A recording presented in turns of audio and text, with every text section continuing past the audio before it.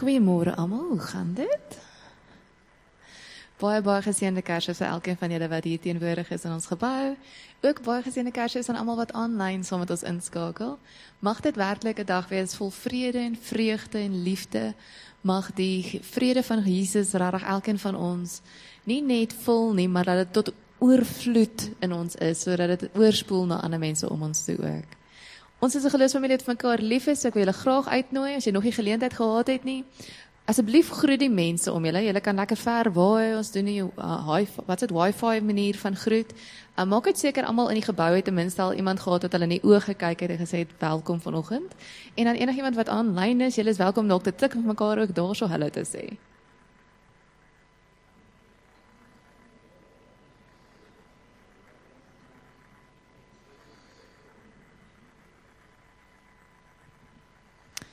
Dit is dan ook 'n voorreg om ons eredienste en ook vanoggend op Kersdag in die naam van die Here te kan open. So kom ons sluit die oë. Die Here is hier. Hy is ons Vader wat ons met sy hele hart liefhet en ons is sy kinders. En saam is ons 'n geestelike familie wat die hele week liefde teenoor mekaar uitleef. Ons doel is om God se naam groot te maak, om hom te dien, om te loof en te eer. Om mekaar onselfsugtig te dien en in gehoorsaamheid aan God sy beeld verder uit te dra, sodat ander hom ook as 'n Vader kan leer ken. Amen. Dis my voorreg om julle te mag groet. Ek groet julle in die naam van God ons Vader, wat van die begin af betrokke was by sy skepping en steeds vandag is.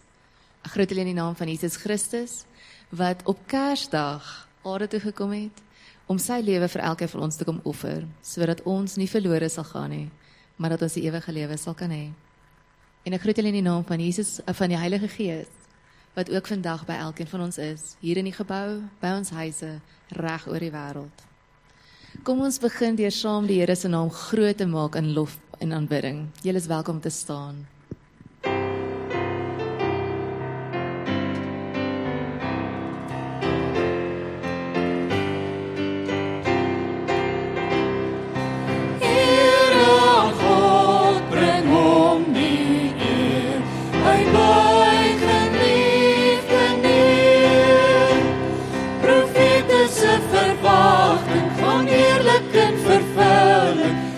Vir ons geskenk, 'n seun vir ons gegee, 'n koningskind is vir ons gegee.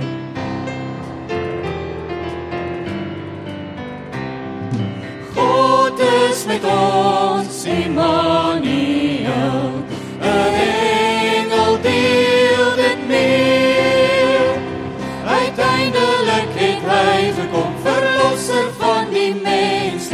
Kom buig nou almal neer, kom buig voor God die Heer, 'n koningskind is vir ons gegee.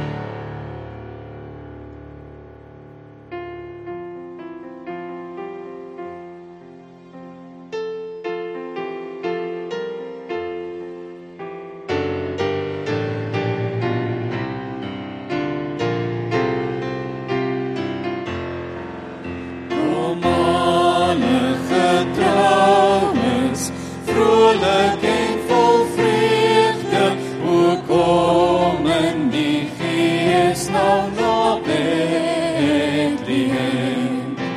Loof daar die kindjie tot ons heil gebore. Kom buig daar in aanbidding, kom buig daar in aanbidding, kom buig daar in aanbidding, voor Jesus die Heer.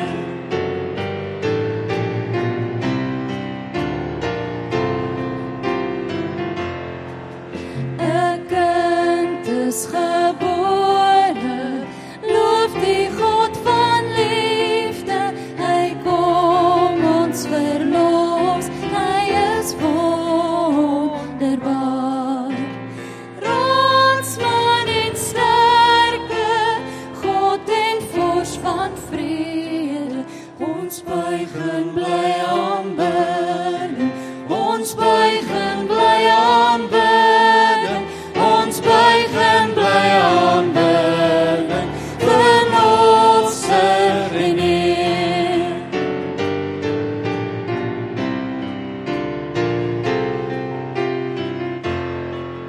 Kom loof sing die Here, loof hom al wat lewe, wees vrolik besing op sy majesteit. In die getroue bly ons hoop behou, ons prys U in aanbidding, ons prys U in aanbidding, ons prys U in aanbidding, gesalfde en Heer.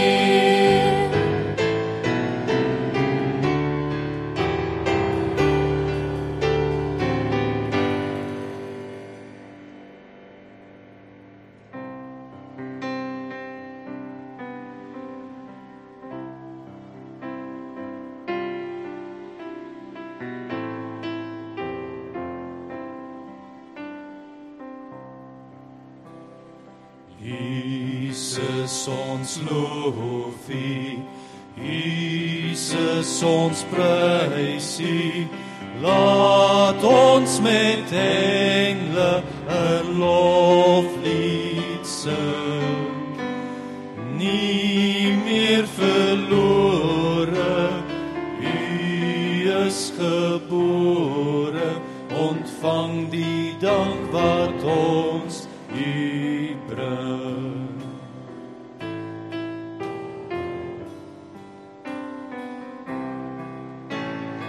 Jesus, ons loof U, Jesus, ons prys U, neem U ons harte en maak dit rein, dat ons gelowig U dien met liefde, ontvang die lof van kinders klein.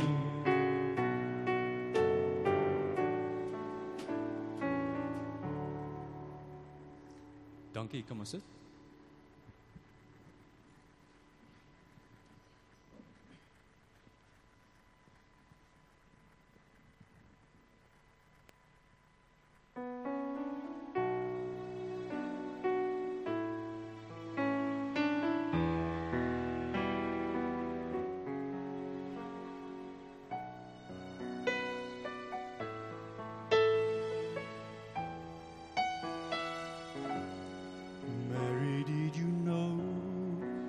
Your baby boy would one day walk on water. Mary, did you know that your baby boy would save our sons and daughters? Did you know that your baby boy has come to make you new? The child that you delivered will soon deliver you.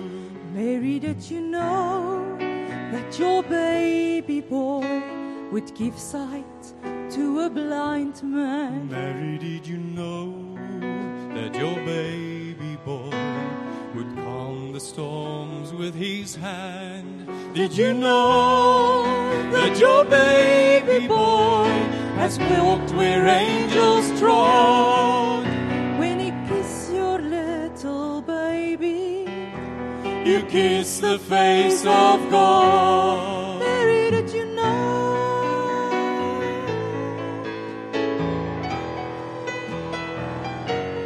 Mary, did you know?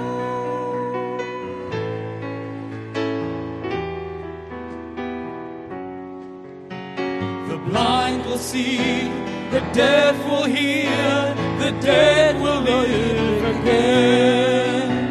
The lame will leap, the dumb will speak, the praises of the Lamb.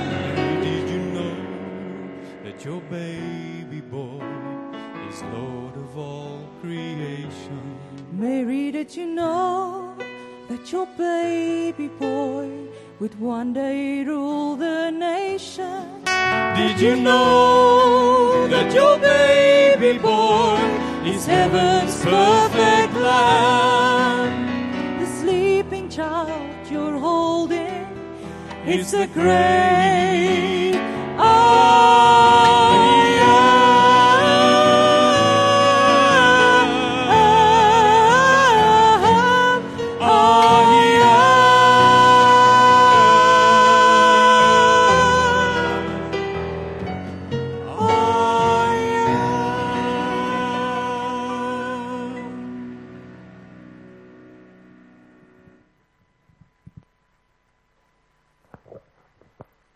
Baie dankie Vader, dat ons ook op elke dag en juis vandag die fees kan vier van lewe. Dankie Here Jesus dat toe U gekom het, die engele oor die hele wêreld het uitgebasyn het, dat daar 'n nuwe vrede van God op die aarde begin het. En dankie Here dat ook hier in 2020, wanneer die wêreld sy eie roetes loop, dat U boodskap, wat daar in Bethlehem weer klink het, dat dit nog lewendig en kragtig is. Dankie dat sonde en dood en moeilikheid en siekte en alles wat die wêreld kan doen, nie U stem stil gemaak het nie. En dankie Here dat die kerk oor die aarde en ook ons vanoggend hier die vreugde, die blydskap van die Here se koms kan vier. Dankie Here Jesus dat ons vanoggend by U, die Here van die krib, die kruis en die leë graf en die vol hemel, dat ons vanoggend by U kan kom skuil. En vir U kan vra om vir ons vanoggend uit die woord uit pad en lewe te wys. In Christus naam. Amen. Geliefdes, ons staan stil by Lukas hoofstuk 2. Dit is 'n aangrypende teks daar vanaf vers 25. Dit vertel die verhaal van twee ouer persone, Simeon en Anna. Dit is van die min kere, indien nie die enigste keer nie in die Nuwe Testament, dat mense se lewe aan hulle ouderdom gekoppel word. Die Nuwe Testament stel mos glad nie belang in ouderdom nie, dis 'n Ou Testament ding, hoe oud mense geword het en so aan. Maar in die Nuwe Testament is dit weg. Mense waarde neem nie toe soos jy ouer word nie, en dit neem ook nie af volgens die Here nie. In die Nuwe Testament is alle mense, van jonk tot by hulle sterwe, vir God belangrik. Maar by Simeon en Anna word hulle ouderdom om baie spesifieke redes aangedui, of die feit dat Simeon oud was. Maar kom ons lees, vers 25. Daar was destyds 'n man met die naam Simeon in Jerusalem. Hy was getrou aan die wet en hy was 'n vroeë man, bedoelende hy het godvreesend gelewe. En hy het uitgesien na die koms van die verlosser van Israel. Die Heilige Gees was op Simeon en het aan hom bekend gemaak, hy sou nie sterwe voordat hy die gesalfde van die Here gesien het nie. Deur die Gees gelei het hy opgegaan na die tempel toe. Toe die ouers die kindjie Jesus bring om hom vir die gebruikelike bepaling van die wet daar te hê, het Simeon hom in sy arms geneem, God geprys en gesê, Here, laat die dienaar in vrede gaan volgens u woord, omdat my oë u verlossing gesien het, wat u gereed gemaak het voor die oë van al die volke, 'n lig tot verligting van die nasies en tot eer van die volk Israel. Simeon kry die vreemde belofte ooit. Hy sal nie doodgaan voordat hy die Messias gesien het nie. Nou dis 'n vreemde belofte. Dis 'n vreemde belofte wat God aan iemand maak en daar's 'n baie spesifieke rede hoekom God dit met Simeon doen. Hy is die een uit 1000 wat God reg gedien het. En ons lei af dat hy op hierdie stadium redelik oud en bejaard is en aan die einde van sy lewe. En nou word hierdie belofte waar. Hy gaan die kind sien, maar hy het nie geweet hoe en wat nie. Dis vir my die mooiste van God. God is nie voorspelbaar nie. God is nie voorspelbaar nie. Jy kan nie God in 'n prentjie kry nie. Almal probeer dit, doen mense nog hulle hele lewe. In die afgelope tyd probeer mense God so voorspelbaar as moontlik maak, want almal weet hy werk so of hy werk so is hy in COVID, so is hy nie, so is hy by die inenting, so is hy nie betrokke nie, so gaan die eindtyd lyk. Meeste mense het God so voorspelbaar gemaak, soos ek altyd sê, dat jy deur 'n preek kan slaap en niks oorkom nie. Want God is so voorspelbaar soos kan kom.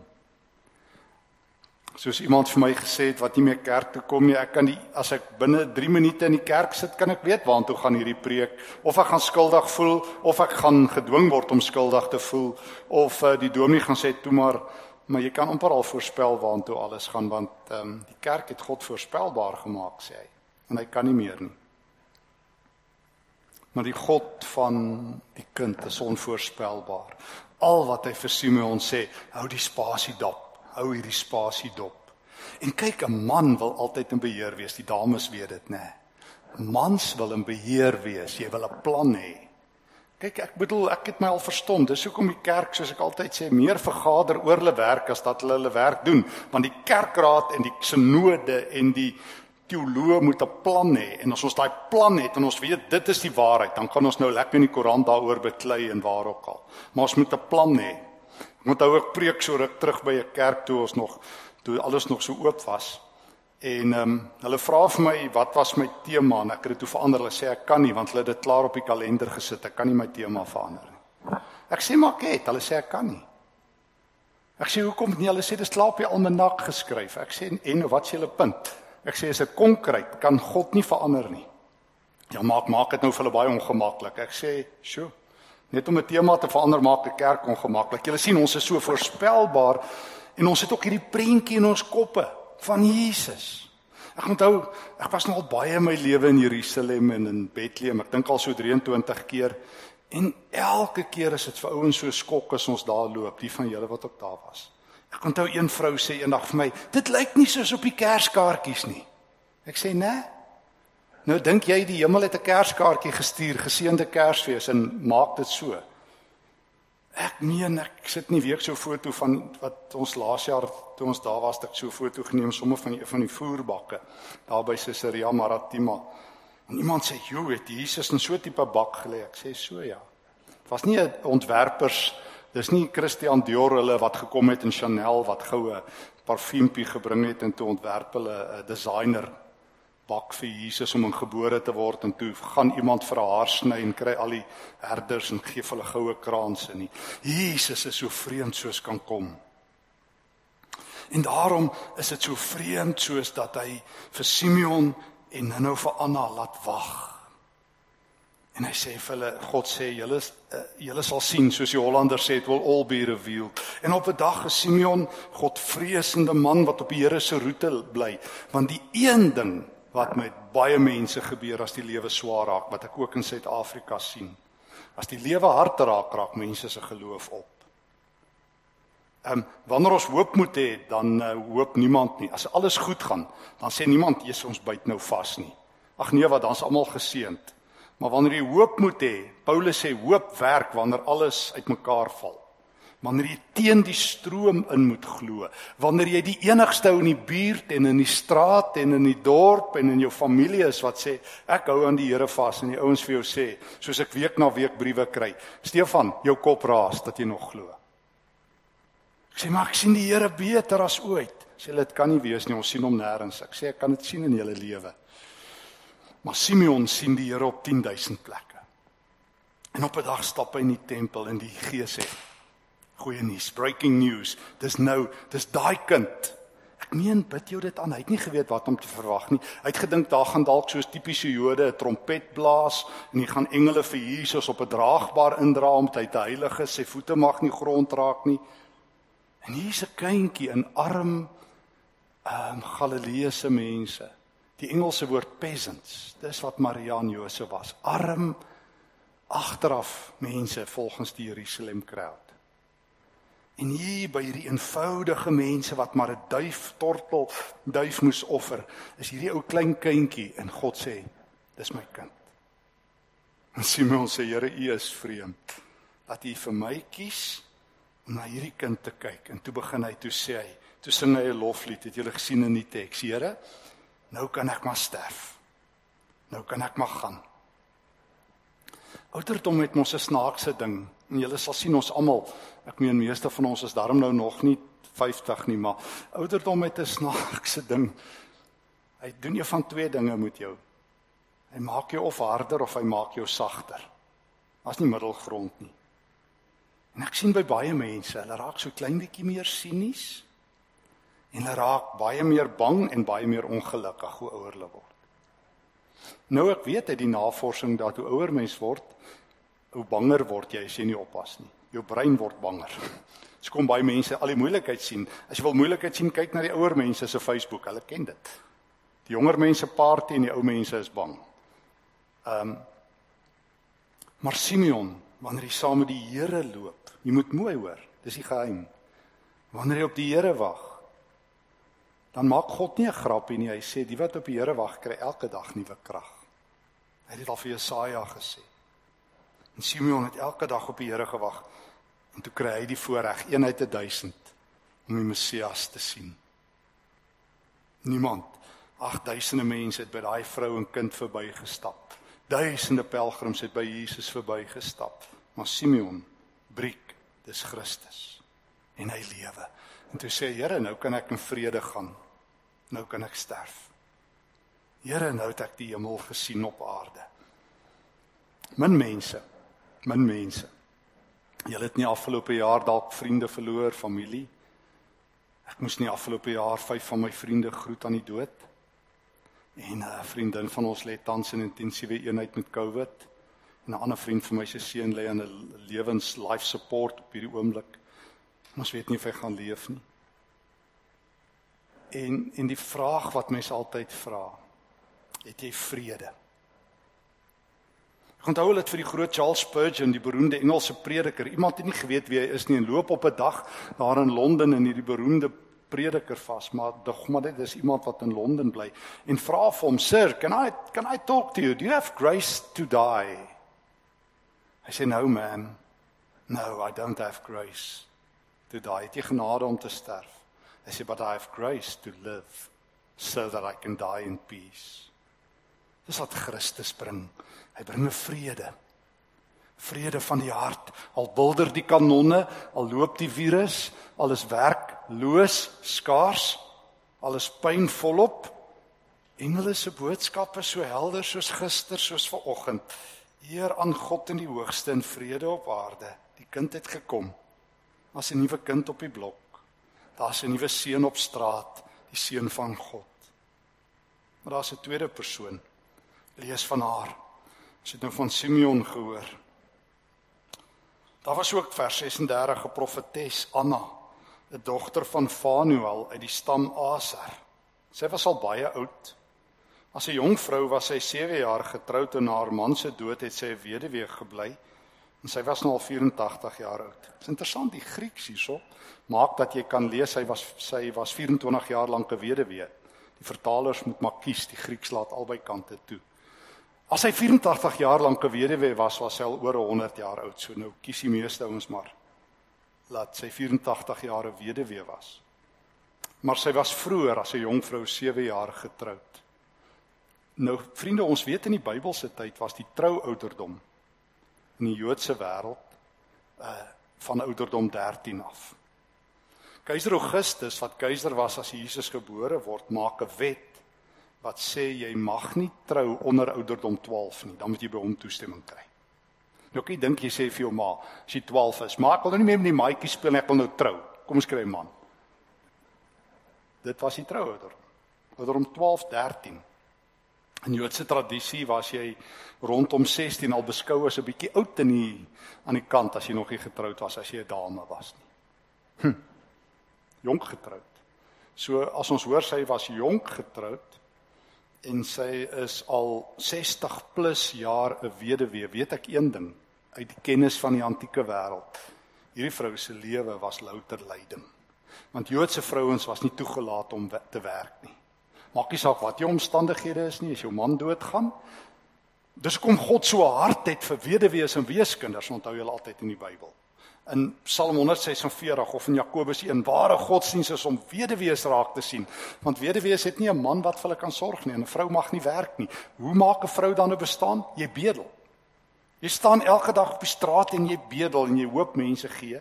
En by die tempel het hulle so 1 keer 'n week kos uitgedeel. Jy kan van daai kos kry. En vir die res doen jy karige werk. Jy skrob huise se vloere. So daai vrou se knieë was deur, geskrob en gebid. Want ek hoor van hierdie vrou, hierdie merkwaardige vrou, wat 84 jaar oud is, wat in die Bybelse tyd baie oud is, want die lewensverwagting was in die eerste eeu 30 by geboorte.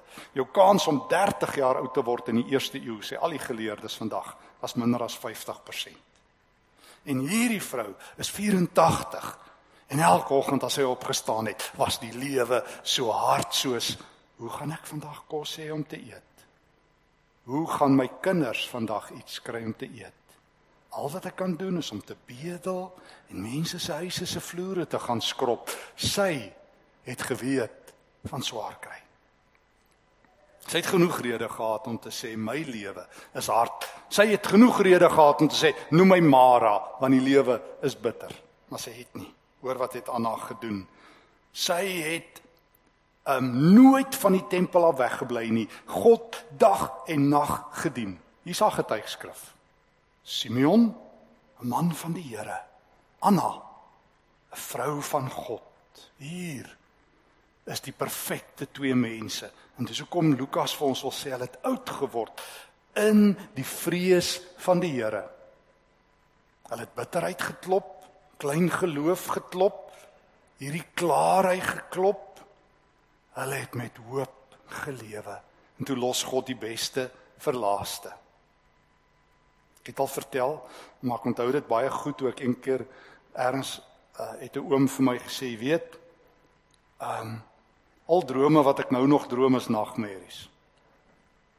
Ek het nie eintlik meer ander drome nie, en ek dink dis nogal waar van baie mense.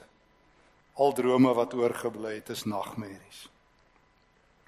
Ek meen, baie mense se skip het gesink, hy het nog eers uit die hawe gekom na 31 Desember laas jaar nie, en toe sink hy al hier in Februarie. Baie ander ouens is hoop verlore, werk verlore. Ja.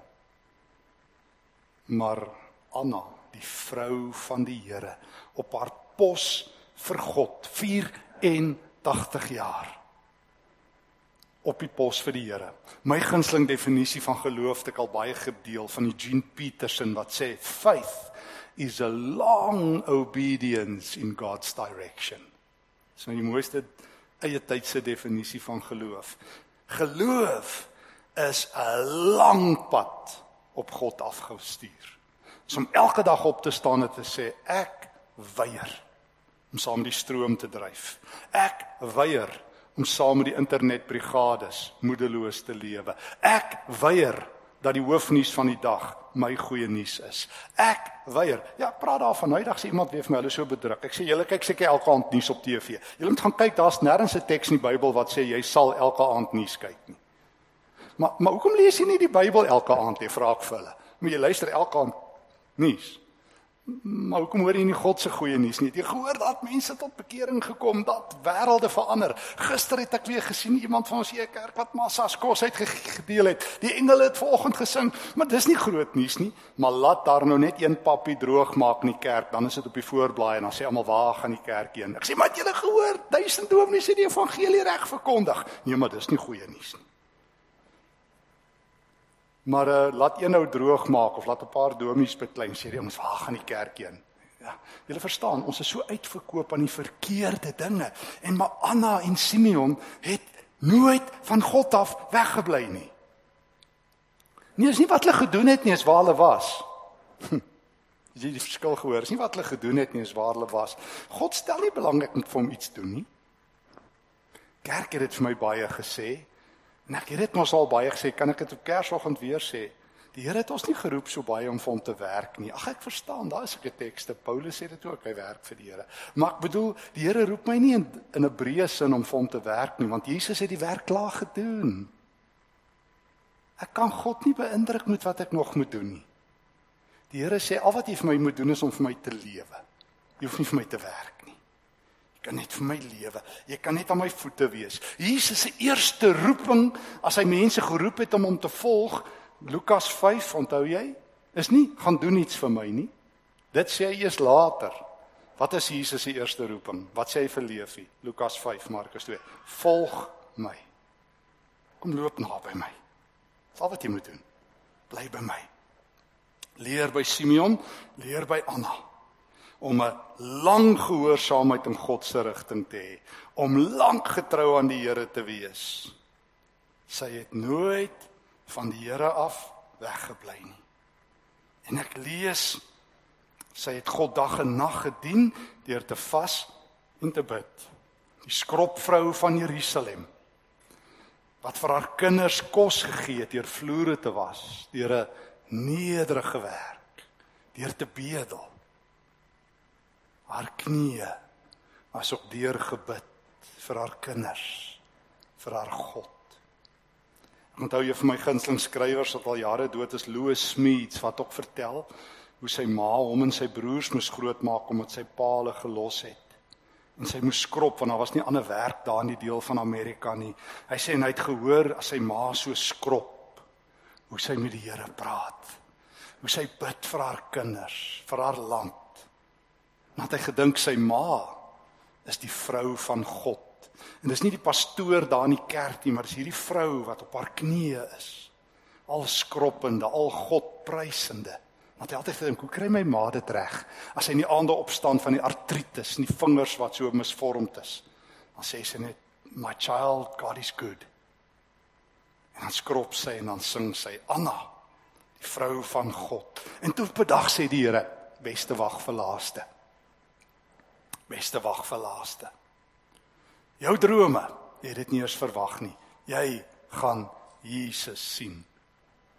En toe roep God haar nader en wys vir haar, dis die Messias. Dis die hoop vir die wêreld. Dis hy wat die aarde andersom gaan laat draai. Dis die Messias, dis die seun van God. En hoor dan, sy het nader gekom, Lukas 2:38, en God gedank. Hoor hier hoor ek 'n mooi beweging. En met die mense gepraat oor die verlosser. Hier is die 3 bewegings wat ek behalwe agterna leef in my lewe in 2021. Sy het nader gekom aan Jesus.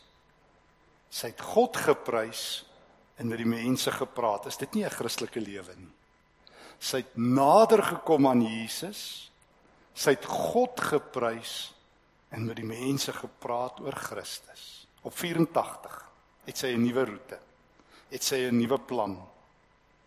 Want sy het nie nagmerries gehad nie. Sy het nie vreemde drome gedroom nie. Haar lewe was nie 'n sinnelose gechommel nie. Sy het nie maar net gesit. Ek onthou my studente daar was daar op BBC so sitcom oor 'n ouete huis daar in Londen met die titel Waiting for God. Dis wat die mense gedoen het, maar gesit en gesê, die Here moet ons maar kom haal. Nee, sy was in 6de rad vorentoe. Sy het iets verstaan wat Paulus later in Efesiërs 6 skryf, nee, as hy oor die wapenrusting van die Here praat. Dan deel hy net wapens uit vir vorentoe veg. 'n Christen, daar's geen wapens wat 'n Christen se rug toemaak in Efesiërs 6 in daai wapenrusting nie. Christen het net 6 ratte vorentoe. Jy het nie 'n reverse keer nie. So kom ek nooit die kerk verstaan wat sê ons moet terugkeer na die Bybel toe nie, maar dan moet jy omdraai. Jy moet vorentoe gaan na die Bybel toe. As ek Psalm 119 verstaan, die lig skyn, die woord mos die lig op my pad, dis mos voor my. Ons is nie gemaak vir terugval, vir omdraai. Dan is jy moedeloos. Jy kan op 84 nog 'n droom hê. Jy kan nog 'n nuwe lewe leef. COVID 2020 bepaal nie die sin van my lewe nie. Wat in die wêreld aangaan bepaal nie die sin van my lewe nie. Ek is nie onverskillig daarteenoor nie.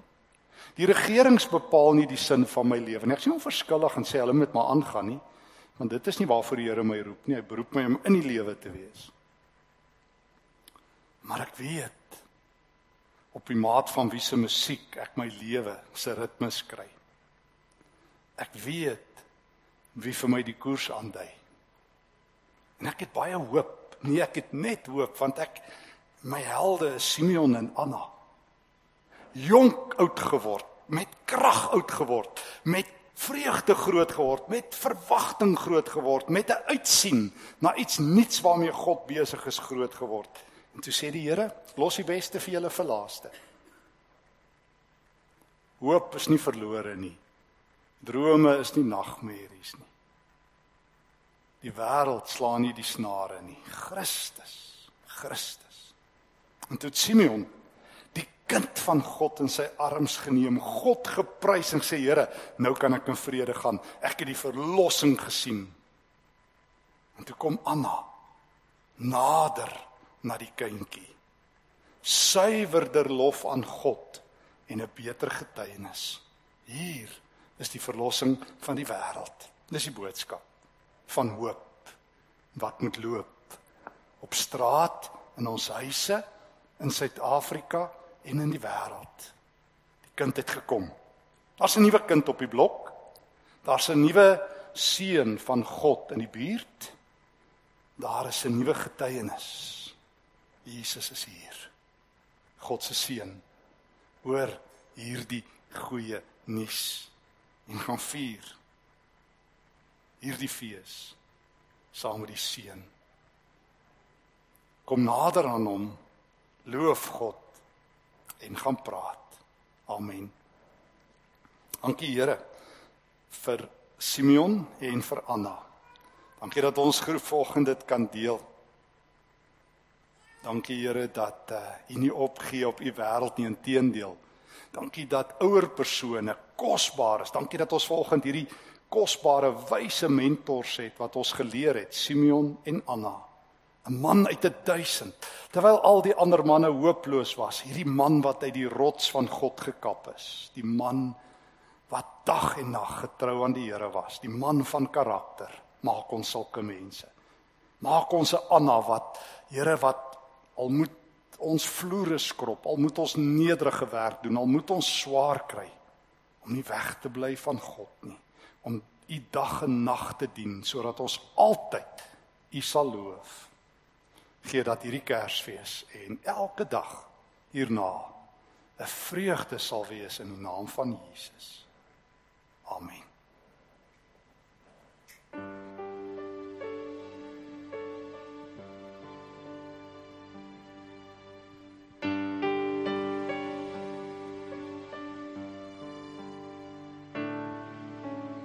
Dit is genade, dis alles genade. U wat die koning is, gee my die lewe. Dit is genade, genade. U laat my weer begin, ek is vergewe. U bring herstel, U maak gevangenes vry. U is gesalf dat ons verlossing kan kry. Ere aan Jesus uit die hemel gestuur, U genadejaar is hier.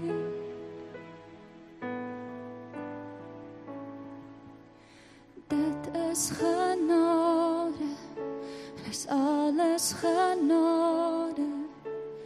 Healer van harte, U laat blindes weer sien. Dit is genade, dis alles genade.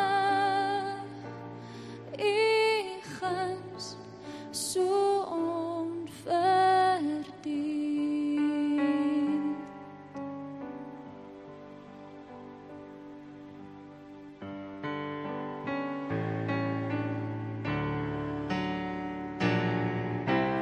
Dit is genade, dis alles genade. U wat die koning is, gee my die lewe. Dit is genade, dis alles genade. U laat my weer begin, ek is vergewe. U bring herstel, U maak gevangenes vry. U is gesalf dat ons verlossing kan kry. Here aan Jesus uit die hemel gestuur, U genadejaar is hier.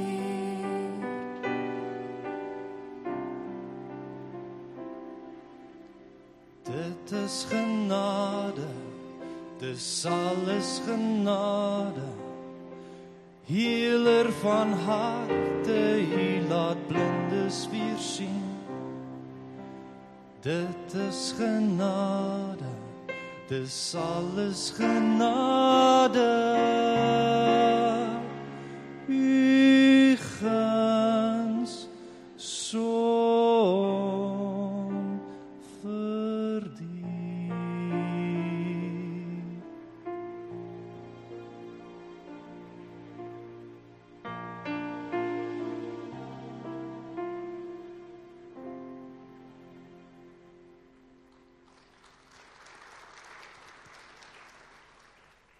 Kom ons staan en dan sing ons lekker saam.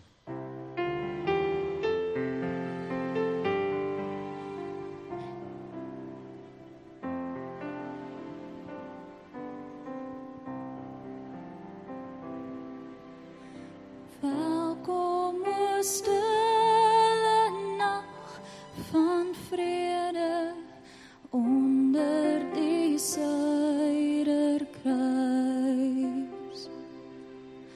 Wyl stemme uit die ou verlede oor sterrevelde reis. Kersdiens kom, gee aan God die eer. Skenk ons helder somer Kersfees in hierdie land, o Heer. Hoor jy ook nog die klokke buie in uwe oude taal? Kyk selfs die nagtelike swaaye, vertel die ou verhaal. Kersfees kom, gee aan God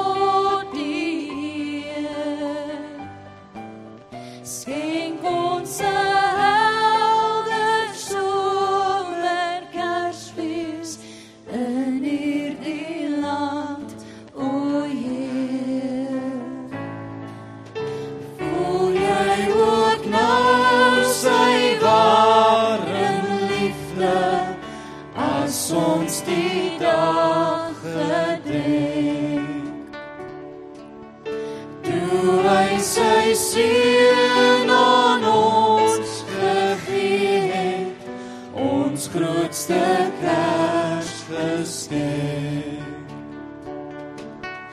Christus kom, gee aan God die eer. Skenk ons 'n helder somer Kersfees in hierdie land, o Heer. Skenk ons 'n helder somer Kersfees in hierdie land, o Heer.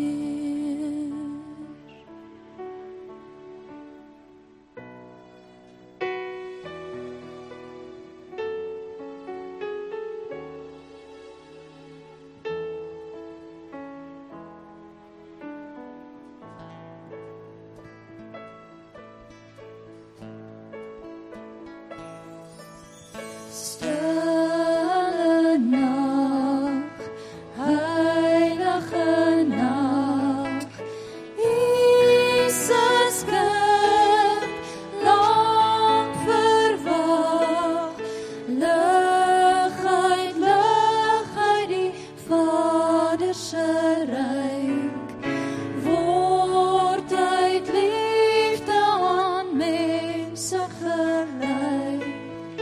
Loof die hemelse kind, loof die hemelse kind.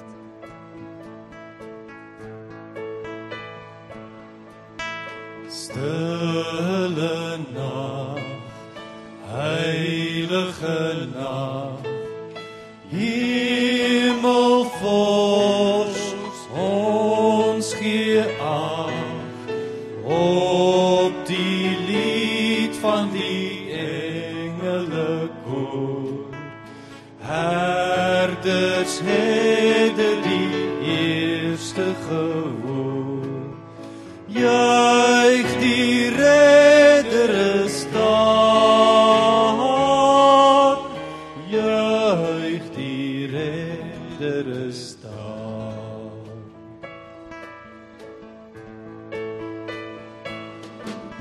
Stille nacht, heilige nacht, Jesus Heer, voor die macht, voor die ryk moet die duisternis swig, tot in ewigheid bly die lig. Heer gebore vir ons, Heer gebore vir ons.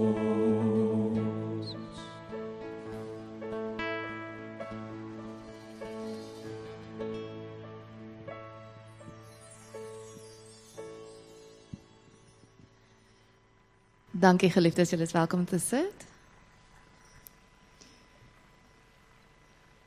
Ek deel graag net 'n klompie afkondigings vir ons byeenkoms. Ek herinner almal dat ons steeds ontvang vir ons 10de maand, as ook ons gewone dankoffers. Julle is welkom om te doen deur 'n EFT-betaling, deur ons Zapper of kontant terwyl jy hier in die gebou is. Ek vra wel dat ons dit net na die tyd doen, dat ons dit in die mandjies sit, dat ons nie 'n skram veroorsaak en die sosiale afstand nie kan hou nie. Ek herinner ook dat ons nog Sondagoggend erediens het. Ek is nog aan diens tot Sondag toe. En van Sondag af is Henk terug en begin hy offisieel Maandag oorneem by my. So as daar enige bekommernisse is, enige vrae is, enige inligting wat jy wil hê, asseblief kontak vir my tot en met Sondag of vir Henk vanaf Maandag, sodat ons julle so kan help. Ons het ook ons 31ste, ons oudejaarsdienste. Ons het 6:30 'n Kaartjiekerk in die gebou. Julle is welkom om ook aanlyn te kyk. En dan het ons 11:15 is dit slegs 'n aanlyn geleentheid indien julle daardie erediens wil beleef. Verder is dit, wil ons vir almal 'n geseënde Kersfees verder toewens.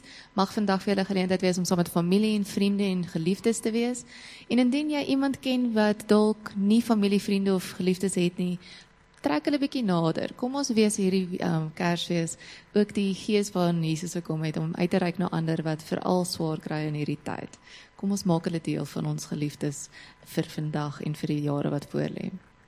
Ons gaan nou ons laaste lied sing, dis Kersfees, en dan gaan Stephan vir ons die seën uitspreek. So kom ons staan vir ons laaste lied.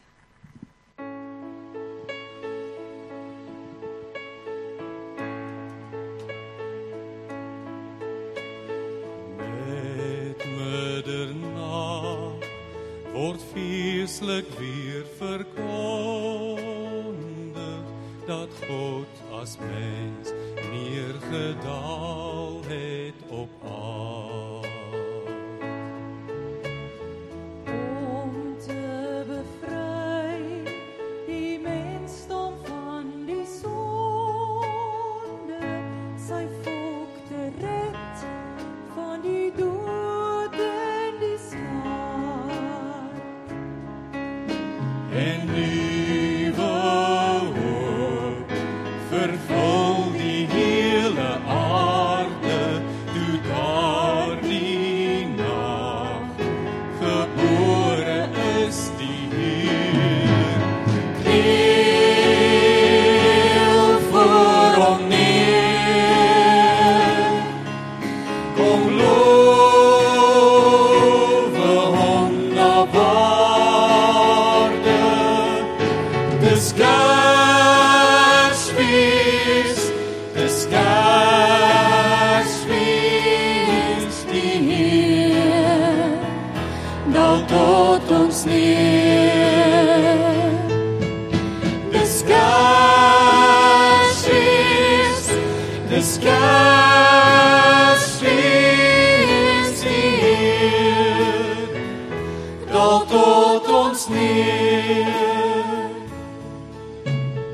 Met bly gemoed, laat ons tesame nader na daardie krib van die heilige kind.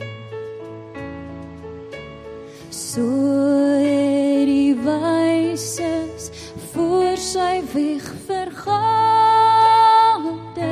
en voortgelei deur die ster omgevind. Ons kan hom nooit na waarde prys en lowe vir ons gebore en vir ons gelei. Kom almal saam, verhef jou stem na bowe, dis Kersfees, dis Kersfees wat ons aan Jesus wy. Dis Kersfees, dis Kersfees wat ons aan Jesus wy. Kom almal saam, verhef jou stem na bowe,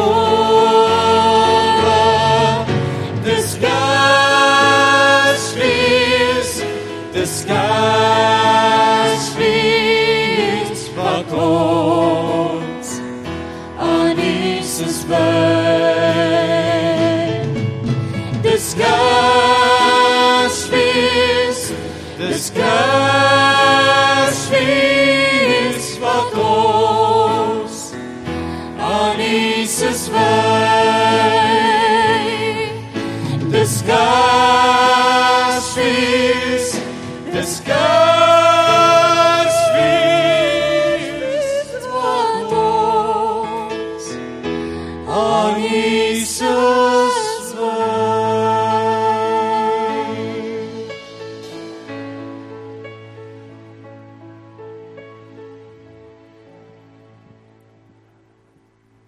Ontvang die Here se seën.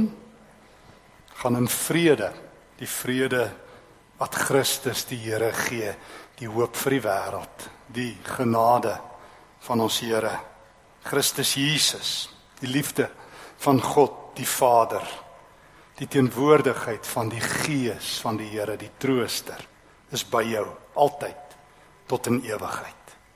Amen.